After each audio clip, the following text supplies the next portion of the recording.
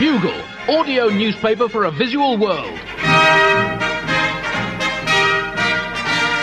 Hello, Buglers, and welcome to issue 34 of The Bugle, the world's only and leading audio newspaper for a visual world. Issue 34, that means that The Bugle is now older than me.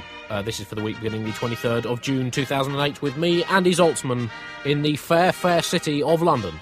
And in the equally fair city of New York, it's John Oliver. Hello, Buglers. Even fairer, Zaltzman. Even fairer. I mean, Buglers, you should know that Andy has spent the last 15 minutes complaining about the echo in his headphones. It has been a colossal diva strop.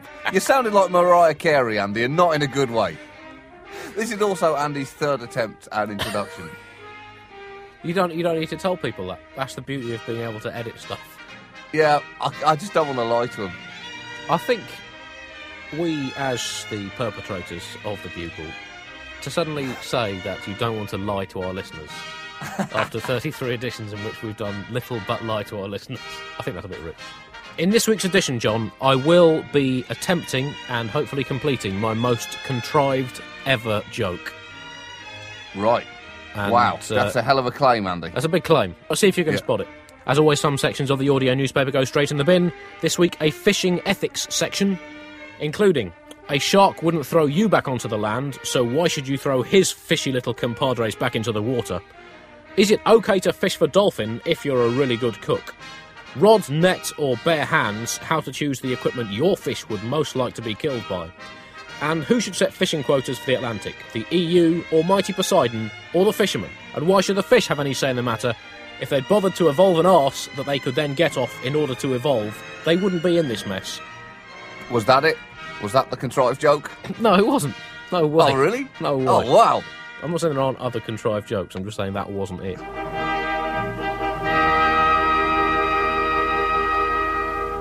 Top story this week, Europe. Ireland was thrust into the political limelight for something other than being historically persecuted by Britain when it voted no on the ratification of the Lisbon Treaty. And I know what you're thinking, Buglers. The ratification of the Lisbon Treaty, that is a comic goldmine. John, Andy, helmets on, sacks out, canaries in a cage, get digging. Well, I mean, you're absolutely right, of course. It is tempting to fall back on some of our old Lisbon Treaty ratification material, but we've managed to resist that, and this is all new stuff. All killer, no filler. Although, if any of this does sound familiar, you have to understand that there is bound to be some overlap with other comedians' Lisbon Treaty ratification material. That's just natural when you're in generic territory. That's right, Europe, the continent that has brought the world celebrities such as Julius Caesar, Nostradamus and Virginia Wade, is in turmoil. Ireland, the country that has brought the world such phenomena as the Irish, Guinness and disgraced swimmer Michel de Bruyne, voted no to the Lisbon Treaty. Now, no one in Europe really knows what the Lisbon Treaty is or how it would work, but people don't like it anyway, and in that respect it mirrors my own attitude towards molecular biology. I think, John, part of the opposition stems from the word treaty itself, which is a very misleading word, John. It sounds like it's going to be full of treats, whereas, lovely. In fact, they're mostly full of clauses, which, aren't as much fun. Yeah. And you wouldn't go trick or clausing on Halloween, would you? Well, you might. wouldn't do that. Well, you might, but you'd be left at the end of the evening with an incomprehensible jumble of mutually aggravating vested interests, which isn't what you want if you're dressed as a pumpkin. It's healthier, though. I mean, the problem was any treaty in the EU has to be ratified by all 27 EU nations, which, for a continent that gets on as well as Europe does, is a bit of a stretch. You're talking about 27 nations who spent at least 10% of the last century not only thinking about how to kill each other, giving it a pretty good try as well. Some of us will vote against what we ourselves want solely to annoy another nation. Now that we can't be at war with each other, we just have to irritate one another instead. It's like retired boxers who live next door to each other, sitting in rocking chairs all day and calling each other dicks. In fact, the only reason that we're not at war right now is that we couldn't agree over whether to have one or not. And some people say that why should a few thousand voters in Ireland spoil the fun of thousands and thousands and thousands of bureaucrats across the whole of Europe? It seems a little bit undemocratic to me, John. And bear in mind that Ireland is a country that has never actually been invaded by Germany and therefore barely counts as being part of Europe. The Lisbon Treaty can't be ratified until it's been approved by all the 27 members, as John said. So it does now appear to be as dead in the water as a ferret which escaped 2 weeks ago from a submarine. Was that it? No, that wasn't it. Oh. That wasn't it. I feel now that my claim of doing my most contrived ever joke is now distracting you from the podcast. It's a fun game. But it's very hard to know what to think of the Lisbon Treaty, John, because I don't know anything about it, and there's too much sport on telly, realistically, for me ever to be able to read it. That's the basic British attitude towards it. We like to ignore Europe in general. We're not part of it, that's why, Andy. We're not part of that landmass. We're on our own. Well, I think plate tectonics would disagree with you on that one, John. No, we're definitely not part of it, Andy. There's water there. I listened to Destiny's Child's take on the European issue, which is we're independent. All right. And everyone should throw their hands up at us. I think they do throw their hands up at us, John, but unfortunately they throw their hands up with their 2 fingers extended. The things in our museums, we stole them. But Britain, we've been sceptical about the influence of Europe in Britain, John, pretty much ever since the Romans pitched up and said, "Hey guys, you look freezing, your faces have turned blue. What say we look after this place and teach you all about underfloor central heating?" And the prevailing British attitude remains, what have we ever got from the European Union? All they've ever done is confiscate our measurements, make us pay for some French farmer to lean on his pitchfork smoking gitanes, and insist that the ingredients of the Great British Sausage are no longer covered by the Official Secrets Act. Well, What? I'll tell you the ingredients of that sausage. Yes. Britain and hooves. It's a disgrace. In other Europe news, the European Parliament has passed some new rules dealing with illegal immigration, under which illegal immigrants can be detained for up to 18 months and face a 5-year re-entry ban. Quite harsh measures, these, against illegal immigrants coming into Europe. And I think, John, there is more than a splosh of irony sauce in this legislative sausage sandwich, given that the European Union is an organisation, one of whose primary functions and purposes is to allow the free flow of people between countries, and it's now stamping down on the free flow of people between countries. The solution, of course, is for the EU to keep expanding until every country in the world is a member. At the current rate, that will be around the year 2085, and that will bring an end to all immigration. Now, can you guess, John, I'll give you one guess, who has been mouthing off about Europe's latest set of rules? Okay. Just one guess you're giving me. One guess. Is it the tabloid press? No, I'm looking for a single global political figure who likes to mouth off about stuff. Okay. I mean, I feel I'm stuck now between Chavez and Ahmadinejad. Right, you're very much on the right table tennis table now. Okay. Which side are you going to serve from? Ahmadinejad. No, it was Chavez. It was Chavez. No! Yeah, and guess what he's threatening to do, John? Can you guess? He is threatening to hold back oil. Exactly what he's trying. Yes! That's exactly what he's doing, John. Classic threat. It's a textbook piece of Chavez. Some people are saying, come on, big man, wheel out some new material. But, No. Why change a winning formula? It's a classic. It's like Woody Allen's moose routine. Also, the European Commission has said that it wants to loosen the rules that prevent knobbly fruit and vegetables being put for sale alongside fruit and vegetables that aren't knobbly and are regularly shaped. Now, that is a story, Andy. We love those stories. Anything where the EU tells us how long our Mars bars can't be. For some reason, we're much more irritated and interested about stories like that than covert, draconian, dehumanising immigration laws. A statement from the office of the Agriculture Commissioner, Marianne Fisher-Boel, said, "In an era of high prices and growing demand, this makes more sense than just throwing them away." Now, arguably, you could say that would make more sense in an era of low prices and negligible demand, not throwing away perfectly good food. But I think not good enough, Commissioner Boel. I'm a citizen of Europe. I did not fight 2 world wars so that I would have to eat slightly misshapen vegetables. Admittedly, John, some of the world's hungrier nations might say to Europe, what is your problem? You're throwing away your misshapen vegetables, and as a result, I'm about to throw away my misshapen child.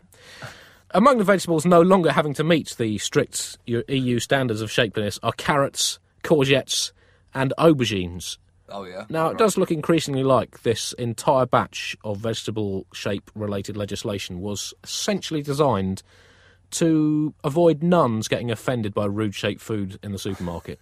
The regulations for fruit and vegetables were extremely detailed, Andy, specifying their desired appearance, weight, size and other features. For example, regulation number 1292/81... Oh, what a beauty. Oh, yeah, I mean, that laid down the quality standards for leeks, aubergines and courgettes, and it states that for Class 1 leeks, the white part of the leek must represent at least 1/3 of the total length or half the sheathed part. And for aubergines, the difference between the smallest and largest aubergines in the same package must not exceed 20 millimetres for elongated aubergines and 25 millimetres for globose aubergines. There is every possibility, Andy, that under current EU law, aubergines have the same, if not more, rights than people. So, essentially, that is what Europe can actually agree upon. Not being prejudiced against knobbly fruit. What an alliance, Andy. The next superpower. You will know us by our knobbly fruit. Other food news now, and biscuits are absolutely critical to the health of the world economy. According to a new report, the success of business dealings could depend on the range and quality of biscuits, or as my young baby daughter calls them, if they're a little out of her reach, Bic Bic, Bic, Bic, Bic. Wah! Fate, why must you mock me so? Those were her first words. Fate, why must you mock me so? Yeah. God, that really would be an incredible first sequence of words for a child to have. But could this biscuit power be true of all negotiations, Andy? And if so, is it not tragic we've only found out now? Might America have signed Kyoto if there had been wagon wheels on the table? Could Chamberlain have properly appeased Hitler with a hobnob? Was a custard cream all that stood between us and Armageddon with the Cuban Missile Crisis? We know Khrushchev loved them. Did JFK have the foresight to send him a pack? We just don't know, Andy. Also, at the Battle of Hastings, John, King Harold was actually killed by an arrow that had a rich tea biscuit on that was a generous gift from William the Conqueror that went horribly wrong. He must have felt awful after that.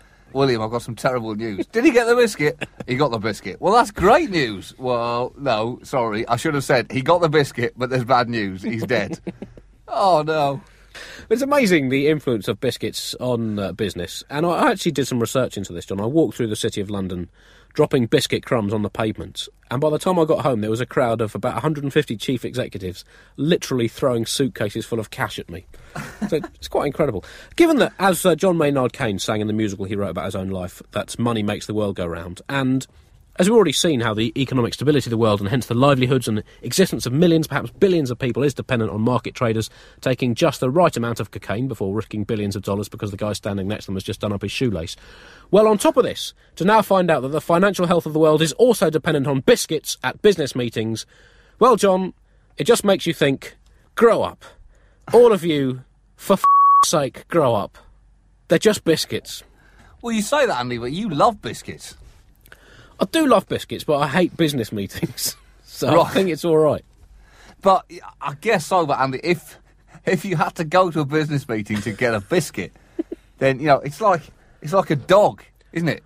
I'm sure they don't want to beg, but, you know, they'll beg if they get a biscuit. John, I am not going to mortgage the security of my and other countries for the sake of a biscuit. I'm not sure that's true, Andy. It's just not my thing. It's not my kind of... Yeah, you say that, but again, like a dog, you say that stubbornly now. Whereas if you even hear the rattle of a pack of biscuits in my hands, your ears will prick up, and you'll come scampering over, won't you?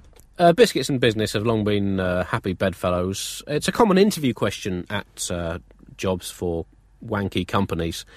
A common interview question is, if you were a biscuit, what would you be? To which the correct answer is, if you weren't a what job would you have? But the answer that they're actually looking for... What a very, very swift way to not get that job. But the answer they're actually looking for is, well, I'd probably be a variety selection pack because I'm so good at everything. Or I'd be a Garibaldi because I like to have a raison d'etre. Or maybe I'd be a chocolate chip cookie because I'm dangerous if eaten in excessive quantities. Or maybe even I'd be an oatcake because you can cover me with the strongest cheddar you can find, but I'd still do my job. Or maybe I'd be a giant digestive because of my massive packet. Democracy news now, and great day for democracy in Romania. The village of Voinesti has re-elected Mayor Neculai Ivascu, despite the fact that he is dead. Ivascu overcame the minor inconvenience of dying from liver disease to beat his rival Georgi Dobrescu. One villager, in a shaft of conservatism that may never be equalled, commented, "I know he died, but I don't want change." What? Too bad. You've got change. He's dead. He used to be alive and now he's dead. That is change. This isn't Weekend at Bernie's. You can't just pretend he's alive by dressing him up and taking him to the beach in a series of mawkish and hilarious sequences. Also, I do hope one thing, that Dobrescu's political career is now over. Well, it's not, John, because the Electoral Commission in Romania ruled that Dobrescu is the winner, which I think is a bit harsh, really, insult to fatal injury for Ivascu's family. Ivascu himself has not commented on the decision, being as he is dead, but his spokesman has said that they will appeal and are keeping Mr Ivascu in the freezer so they can wheel him out to fulfil his responsibilities as mayor, although any supermarket openings he was supposed to be doing this summer have been cancelled in case the weather's nice. But I think it shows, John, how disillusioned the world has become with electoral politics, that we as a species have started electing dead guys. Surely that is a message to our living politicians, that the electorates of the world are just not happy. And I think it shows what we're now looking for in the 21st century in our politicians. We want someone who will listen without interrupting and without trying to bend the conversation or debate their own way, and someone who won't make gratuitous soundbite comments to get a favourable newspaper headline. And if to fulfil those that means that person has to be dead, well, so be it. Music news now, and fans of Grammy Award-winning music legend John Cougar Mellencamp were left fuming when they turned up to what they thought was going to be a concert of rootsy rock classics, only to be whisked off in a bus for 2 weeks camping with celebrity host former Welsh international rugby legend Barry John, in which they hunted mountain lions and ate nothing but fleshy, if fairly tasteless and often disappointing fruit. 63-year-old rock fan Travis Lemond angrily commented afterwards, "If I'd known it was going to be that kind of John Cougar Mellencamp, I'd never have paid £950 for my ticket." Oh my God. Is this it? That is it, John. That is it. And that, listeners, is the kind of joke you write under conditions of extreme sleep deprivation. Talk me through about how you're feeling about yourself at the moment. Well, it's a mixture of pride and exhaustion. And finally, Guns N' Roses guitarist Slash has mercifully cancelled his forthcoming solo tour. Bugle feature section now, and 500 years ago this year, Michelangelo, or as he was known by his friends, Mickey Paintbrush, was commissioned to do a little bit of decorating for the Pope. He got his nickname, of course, not because of his artistic skills, but because he had tough, bristly, straight hair, which, when he was drunk, he would dip in a vat of paint and headbutt cartoon testicles into the sides of churches. Anyway, the story goes that Julius II asked Mickey Paintbrush, "Can you whack a lick of paint on the ceiling in my chapel? It could do with a bit of sprucing up." "Sure, Papa J," replied Michelangelo. "What do you want? How about a bit of a fresco?" Sure, why not?" replied the pontiff. "Great," yipped the young artist. "I was thinking of doing something with some dogs playing snooker." Right, Mickey P," said the Pope awkwardly. "It's just, I was just kind of hoping for something a little bit more kind of neutral. Maybe just a plain off-white magnolia colour. You know, Mick, something that isn't going to go out of date." "Righto, Skipper," replied Michelangelo, a little downcast. "Hey, do you mind if I do a couple of little bits from the Bible in the corner?" "No, all right," conceded the Pope, "but just nothing too flash, little Mickey." "Yay!" yelped the 33-year-old five-time winner of the Golden Chisel Award for terrific sculpture. "I'll go and get my special scaffold." 4 years later, an angry Pope banged on the door of the Sistine Chapel with his big staff. "Have you finished yet, Paintbrush?" he shouted. "Yep, all done, big man." The pontiff stormed in, hat akimbo. "What the f*** have you done to my ceiling, you flash?" "Sorry, Pop," said the artist. "I just got a bit carried away." "Oh, balls," winced the Vatican vicar. "Bloody hell, Mickey, what is your obsession with naked cocks?" "Shit, I've got a christening to do in 20 minutes. This is going to have to do." "OK, boss. Sorry, boss," mumbled the 4-in-1 painter, sculptor, architect and chicken impersonator. "You haven't heard the last of this, Buonarroti," blasted the Catholic kahuna. "Give me that paintbrush. That's confiscated." Pope Julius turned to go to his dressing room. Just then, something on the ceiling caught his eye. Hang on, that looks like... No, it can't be. Is that my wang? Mickey Paintbrush, have you painted my papal prong on that nudie man? Come here, you little... Oh no, he's got away. I knew I should have got Da Vinci to do this. Knew it. So, to commemorate half a millennium since this historic moment in the history of history, we present to you the Bugle Italian section. Andy, that has to become a regular feature. Historical story time. Misinform your children with Andy Zaltzman. First Italian news, and I read a story, Andy, recently that came under the headline Amnesty on Italian Racism, which I momentarily thought meant that we could all hand in any racism about Italians that we had. And it seemed like a great idea. I've got a lot of very unpleasant names based around types of pasta, which I'd really like to get rid of. Sadly, it looks like I'm going to have to hang on to them and repress them for a bit longer. Oh dear, poor little Charlie Conchigli. It was in fact a report from Amnesty International about a troubling climate of discrimination in Italy, including racist language and very reactionary immigration policy. In fact, in Rome, Gianni Alemanno of the Alleanza Nazionale was elected mayor on a pledge to expel 20,000 people. Wow. And the people in London thought they'd elected an arsehole. I guess that has been put into a bit of perspective now. Well, I love Italy, John. It's a country that very much knows how to take lunch. You don't honk it down like a starving lion eating a bag of zebra-flavoured crisps. You take your time. And I love it so much, and I'm prepared to overlook the occasional deep and incurable undercurrent of racism and social disaffection. I'm just prepared to let those slide. Wow, you are willing to pay for a meal in every sense. In other Italian news, Naples as a city officially stinks. There are 50,000 tonnes of uncollected rubbish in the Campania region, 5,000 tonnes of it on the city streets. Wherever you go outside the cities, there are enormous piles of rubbish rotting in the sun, and that, Andy, does not read like an enticing tourism commercial. If you're planning a trip to Naples, do go in the summer when the heat is at its highest, and the street rubbish seems to morph into a lake of waste. Well, they've called the army in now, John. The government has called the army in to deal with some of the rubbish crisis. And, without wanting to make any old and hackneyed Italian army jokes, this has to be their big chance. Just get a win under the belt. Silence the critics. Beat those bags of rubbish. You can do it. It's all about confidence. Interesting with the waste problem in Naples, though, John, which does go back a long way, back to 1994. It's been in a state of waste disposal emergency, apparently, although I guess we can't really have expected much better from that region of Italy. It's taken them nearly 2,000 years to clean up Pompeii after Vesuvius blew its top, and that place is still an absolute mess. But interestingly, there's a mafia involvement in rubbish collection, which suggests, I think it's quite a positive move that the mafia are weaning themselves off large-scale organised crime and onto bins. In other Italian news, the Leaning Tower of Pisa has stopped moving for the first time in its 800-year history. A $40 million project has been completed which should stabilise the tower for at least 200 years. And by that point, humanity will probably have cannibalised itself anyway, so leaning towers won't really be a key problem anymore.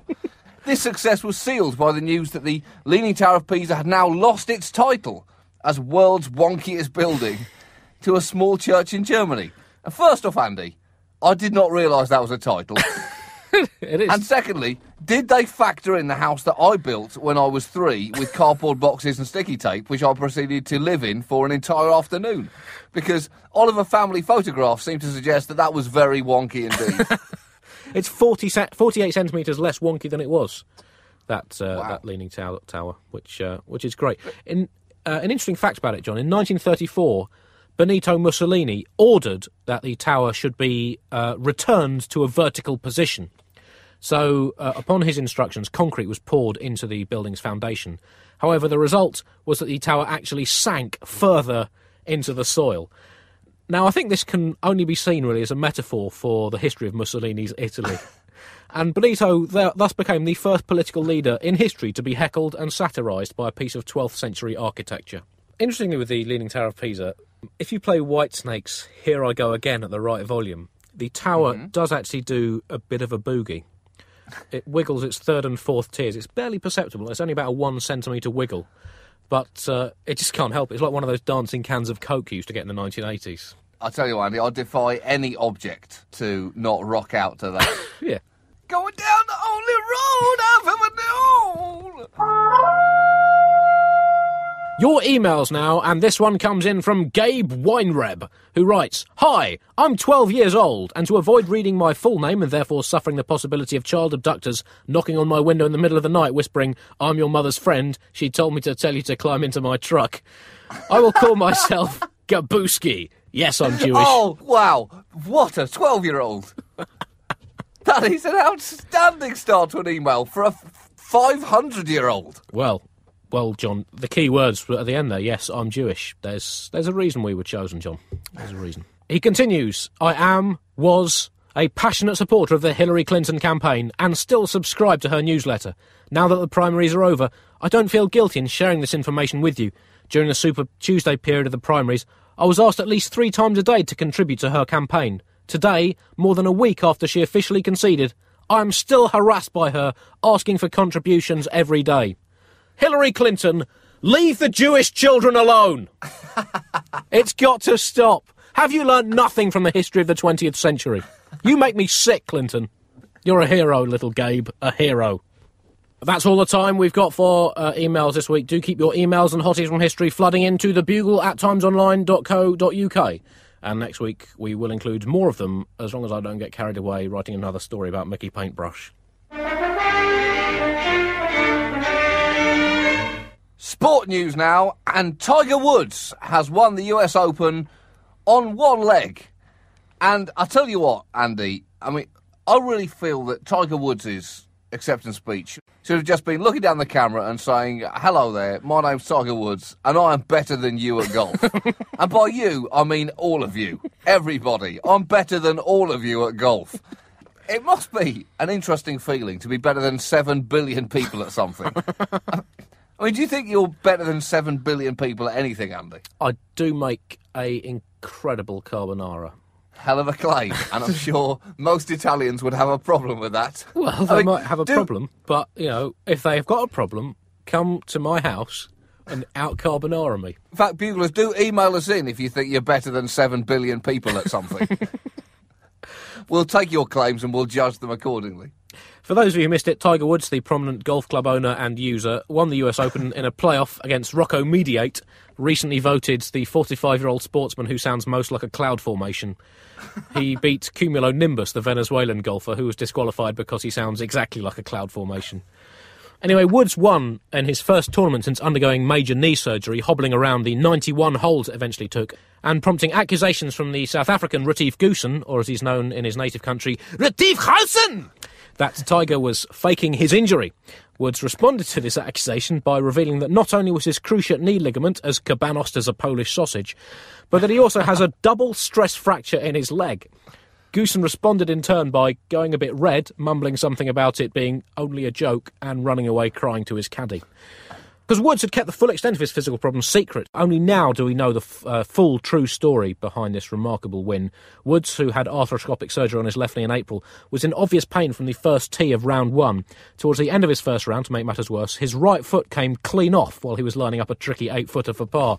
During his second round, Woods had to have a kidney transplant after slicing a drive at the 12th, and then played the entire third round seconds after undergoing a triple hip replacement.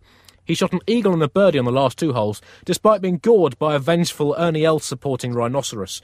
As Tiger struggled to hang on to his lead in the final round, he went down with pancreatitis caused by an unraked bunker. And then his playing partner Lee Westwood hooked a 3-wood which tore through Woods' abdomen and gave him an unscheduled and messily executed appendectomy. Woods, however, soldiered on and managed a crucial birdie at the 18th, despite an eagle sent by Zeus ripping his liver out after the semi-retired and now absent-minded Greek god overheard the 14-time major winner muttering that he was on fire. Zeus thought that Woods had stolen fire from the gods again and was going to give it to Phil Mickelson. An overreaction, yes, but rules are rules. At the start of the 5th day playoff, a steward accidentally sliced Woods' head off with a quiet please sign, but such is Woods' competitive spirit and psychological hold over his opponents that, even after being severely electrocuted when he accidentally plugged his 6-iron into the mains when pulling off a miraculous recovery shot from the heavy rough at the 14th, he still managed to win at the first extra hole, despite spontaneously combusting when a spectator took a photograph on his backswing. What a player. And now we reach the hallowed section of the Bugle, which was once occupied by the much-mourned audio cryptic crossword. In Whose Place this week, we have a multiple-choice quiz against yourself, the right side of your brain versus the left side. Answer this question first intuitively and with feeling, and then answer it again rationally and objectively. If your logical left side of the brain wins, give yourself a jacket. If your random right side wins, give yourself a poncho. And the question is this. Which of the following books actually exists? A. Crunch, Crunch, Clang, An Inside History of Intrafamilial Royal Cannibalism by Henry, Duke of Gloucester, published in 1929. B. Through England on My Knees, a brass-rubbing odyssey by B. Lewis from 1977. C. Say That Again and I'll Nut You, a history of pub brawling by Professor J. H. Silmington, 1991. Or D. In Praise of Corporation Tax, a collection of poems by the staff of PricewaterhouseCoopers from 2004. So answer that question logically now, and answer it intuitively now! And the correct answer in both cases was B, Through England on My Knees, is a genuine book, as given to me by my sister for Christmas. So that brings this slightly sprawling edition of the Bugle to a tearful close. It's been a pleasure talking to you. Do keep your emails coming in to thebugle@timesonline.co.uk, and we will be back with more outright bullshit next week. Bye! Cheerio!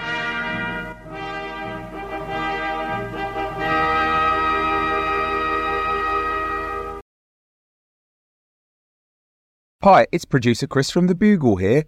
Did you know that I have a new series of my podcast, Richie Firth Travel Hacker, out now? It's the show where Richie Firth and I talk about how to make travel better in our very special way.